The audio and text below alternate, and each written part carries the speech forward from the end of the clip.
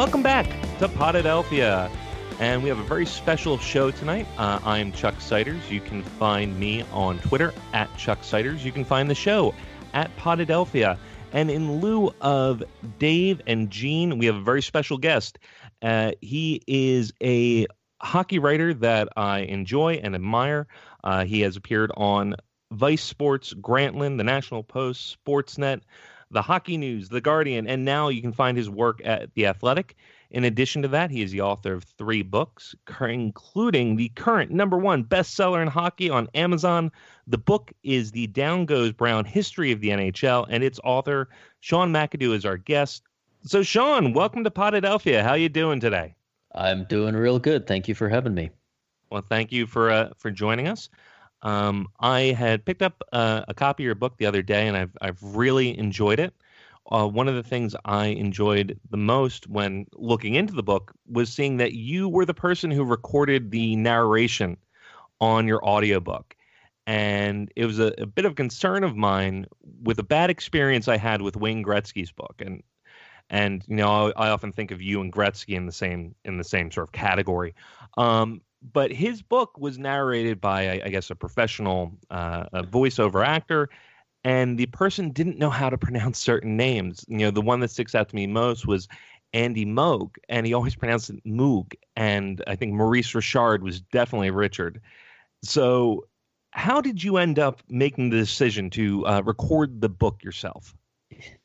That was a decision that was largely made for me. What happened was the publisher contacted me in the summer and said, would you be interested in there being an audio version of your book? And I said, yes, of course I would. What famous, renowned voice actor have you hired to do the recording? And they explained, no, you're nowhere near important enough for us to do that. If there is going to be an audio version, you're going to have to do it yourself. And I agreed to do it, and I'm a little bit embarrassed to admit that naively at the time, I thought this was a very simple process. I thought I would just maybe even do this from home into my laptop microphone and ship the file off to them. And instead, as it turns out, it's a very involved process. I ended up spending many days in a studio working with the director, working with the producer, making sure that I kept my energy up and my voice stayed strong, and drinking honey tea and eating apples for some reason. And it was a very long-term project. I think we spent probably 10 or 12 days in the studio just to get the final 8-hour piece. So I'm glad I did it. It was certainly an experience. I'm very glad to have the audio version, and most of the things should be pronounced correctly. Even though there certainly, I will admit, there were some where I wasn't sure, or there were guys that I had written about before, but I'd never actually said the name out loud. But I was fortunate because my director was a very much a stickler for detail, and she spent a lot of time researching names and making sure that we had all the pronunciations right. And any errors that are still there are completely my fault and can be blamed on me, because it means I probably didn't listen to the way that she told me to do it. Well, that's awesome. I thought you were totally going to pass the buck on to her, but I've listened to you on, I guess, the Biscuits podcast, and you've made a lot of other appearances, and I would imagine you were an expert at that. Now here we're a Philadelphia sports podcast, so we got to talk about the Flyers.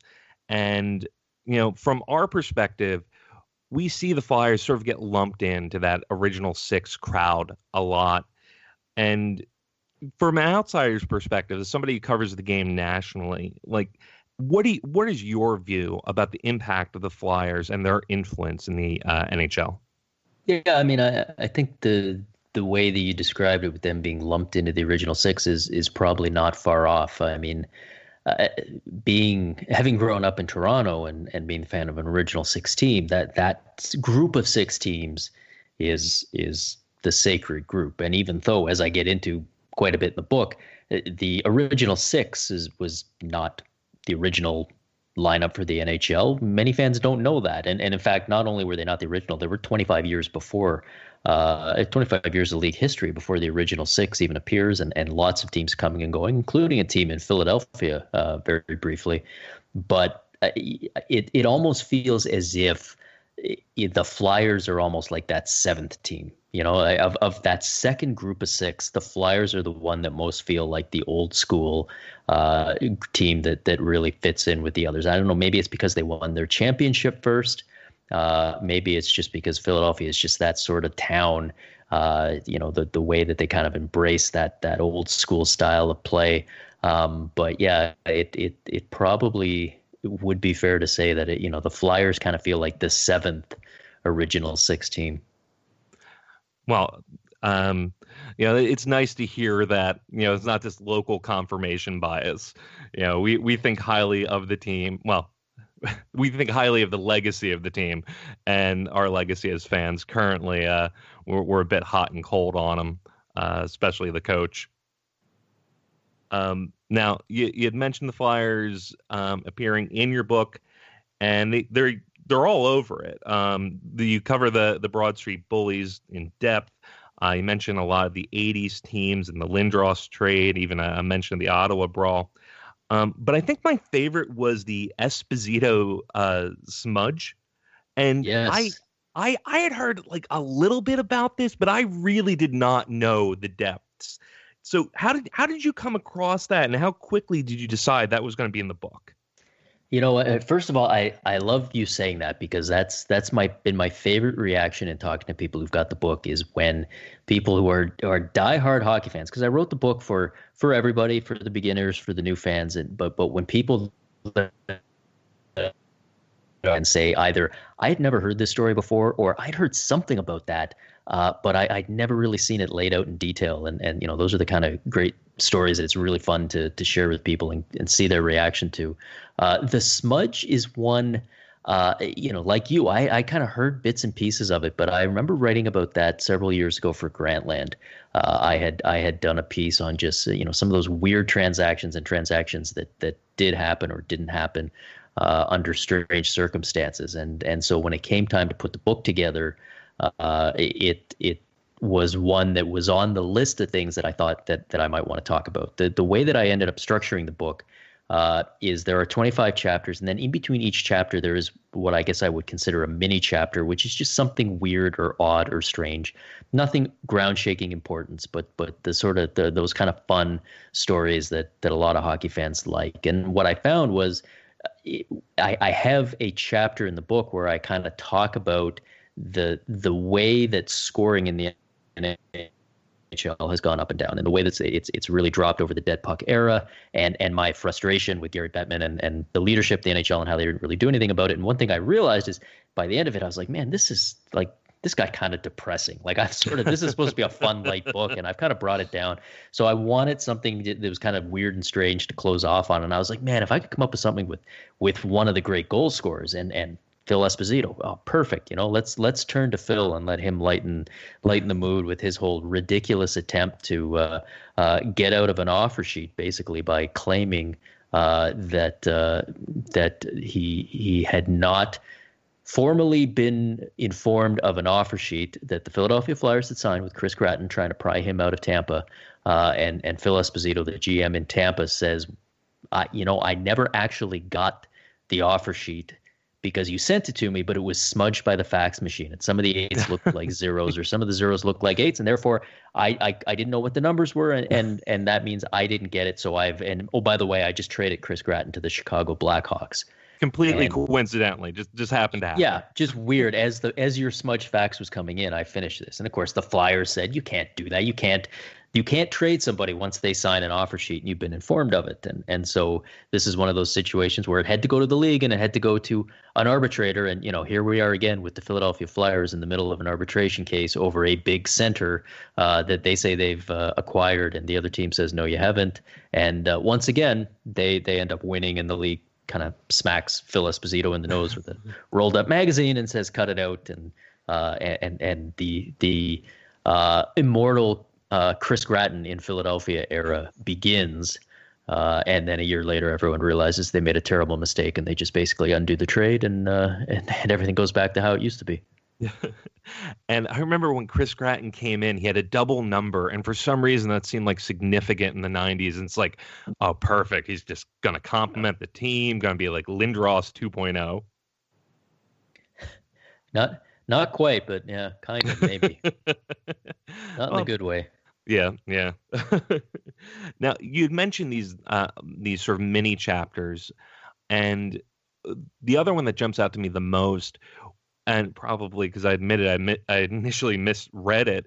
It was the Broadway bullies, and a story about Gordie Howe that I absolutely like. The Chris Gratton story, I heard a bit of, but I hadn't heard about this at all. And his brief stint over with the Rangers. That's exactly it. So this is the story of Gordie Howe's first NHL training camp, and of course, this was back in the day that this was before the draft. There's no draft. This is back in the day where, in order to get an NHL player's rights, basically what you would do is you'd have a scout go and see the player and find them, and if they could, convince them to sign a contract. And I mean, there were a few more rules than that around it, but really it was for the most part basically that simple. And you could sign these players very young. You didn't have to wait till they turned 18 and were there were no age limits. And so what happened was a scout for the New York Rangers went out and saw Gordie Howe playing out in Western Canada and said that this kid might be something. And I think Gordie Howe was 15 at the time. So I mean, he wasn't Gordie Howe yet. He wasn't Mr. Hockey. He wasn't Mr. anything. He was a kid. But they saw something in him, and they said, "Come out to our training camp." And he did. He went out, a 15-year-old kid away from home, and he gets to this training camp. And for whatever reason, the veterans on the New York Rangers at the time decide that they're going to pick on this kid. There was something about him. One of the versions of the story is that he wasn't he wasn't from a very wealthy family. He had never actually worn a full set of new hockey equipment before, and so when they gave him his gear, he wasn't completely sure how to put it on. And the veterans saw that, and they thought it was very funny, and they made fun of this kid. They wouldn't let him eat his meals. They would take his food from him, and basically just made sure that he had a really miserable time. And Gordie Howe basically left the camp, almost in tears, but not, said, he was never going to go back and wanted no part of the New York Rangers. And he goes back home and he plays another year of amateur hockey. And at that point, the Detroit Red Wings come around and say, "Would you like to come to our camp?" And he goes to that camp. He's treated well. Everything goes great. By the end of it, they say, "Would you like a contract?" He signs one, gets his nice new Detroit Red Wings jacket that he can take home. And the rest is history. I mean, literally, the history of the league gets rewritten at that point because Gordie Howe joins the Detroit Red Wings. But if things had gone differently a year earlier, and maybe if some of these Rangers veterans had just decided to go easy on this poor kid who was away from home and just give him a little bit of an easier time, who knows? Maybe we're talking about Gordie Howe, the legendary New York Ranger, instead. Wow. And as you're going through the points of the story, it reminds me of like the hockey version of like The Ugly Duckling. So I mean, if you want to do a children's book after this one, like I think you have your story right there. And I mean, if it's let it be a lesson to anyone. You're going to pick on someone who seems like they can't defend themselves. Be careful, because that kid might turn out to be the toughest, meanest hockey player who ever lived. And I haven't seen this part of the story, but I would not be surprised if at some point some of those guys had to cross paths with Gordie Howe when he was Mr. Hockey. And that probably, if they went into a corner with them and he knew who they were, it probably didn't go real well for them.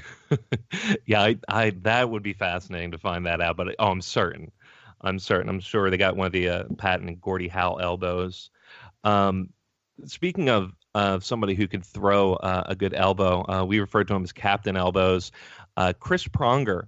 And Chris Pronger, from like the blog days, was like the go-to villain in your pieces.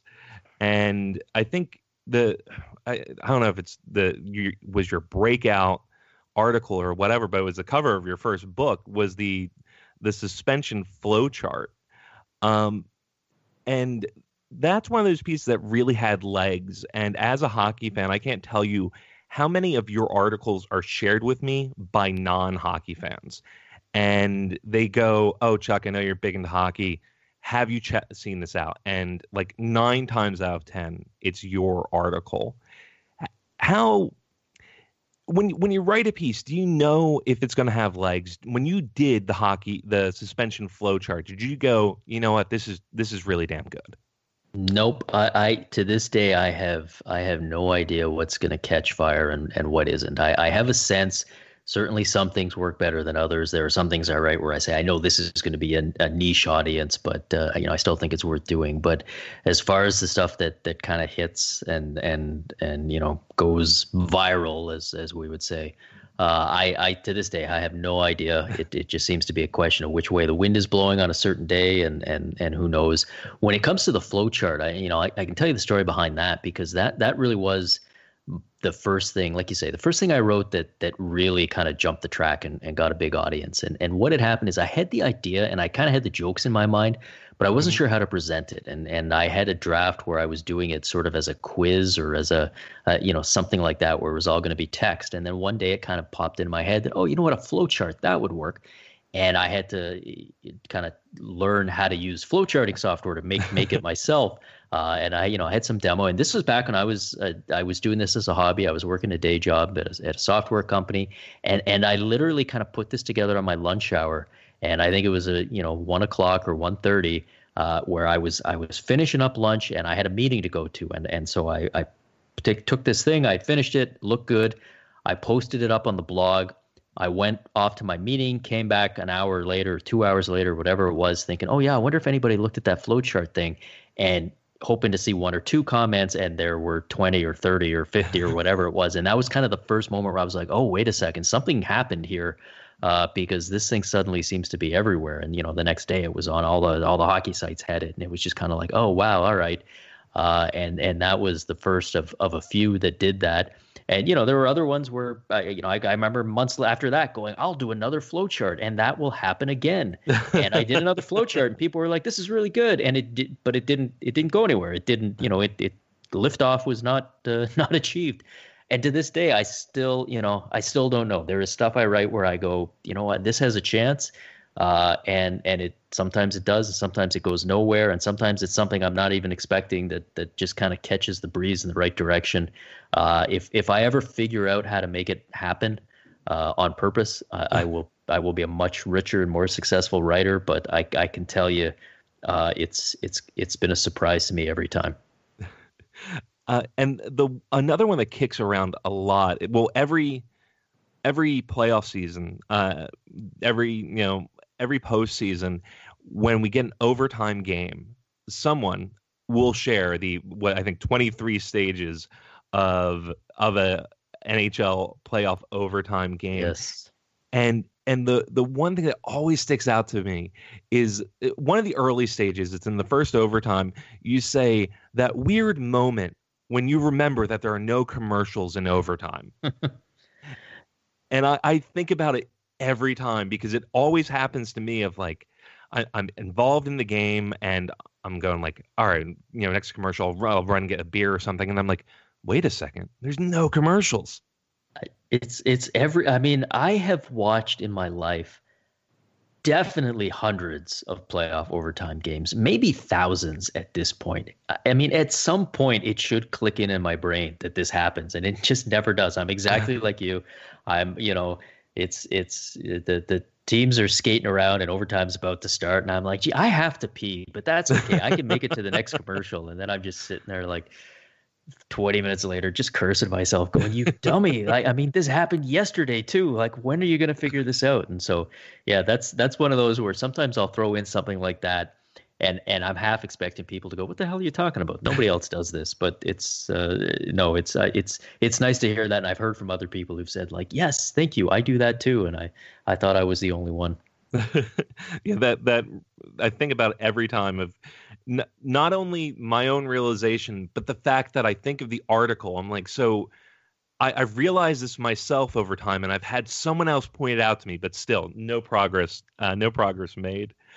So you've been very generous with your time tonight, and I want to wrap up with one last question.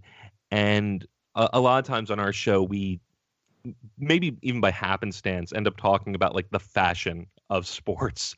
And there was a leak for the Leafs the other day, and for people who don't know or haven't picked it up, you're a diehard Leafs fan, and the leak was the Toronto St. Pat's jersey.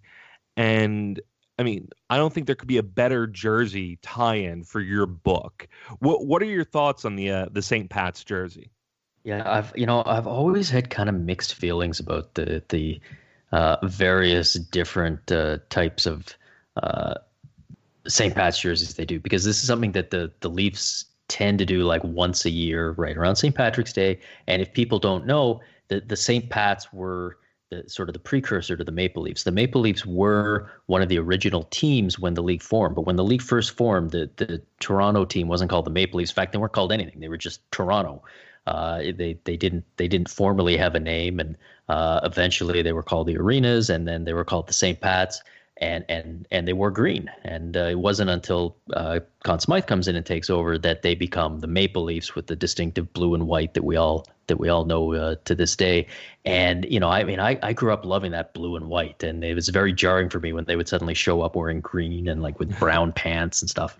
And I was like, this kind of feels like a marketing grab. Like I've never seen anyone walking around wearing one of those things, and it's only been in kind of the last few years that I'm starting to grudgingly, lose some of my grumpy old man vibe over this and go like, all right, you know what, this maybe isn't too bad. Maybe we can handle having a little bit of fun and celebrating some of the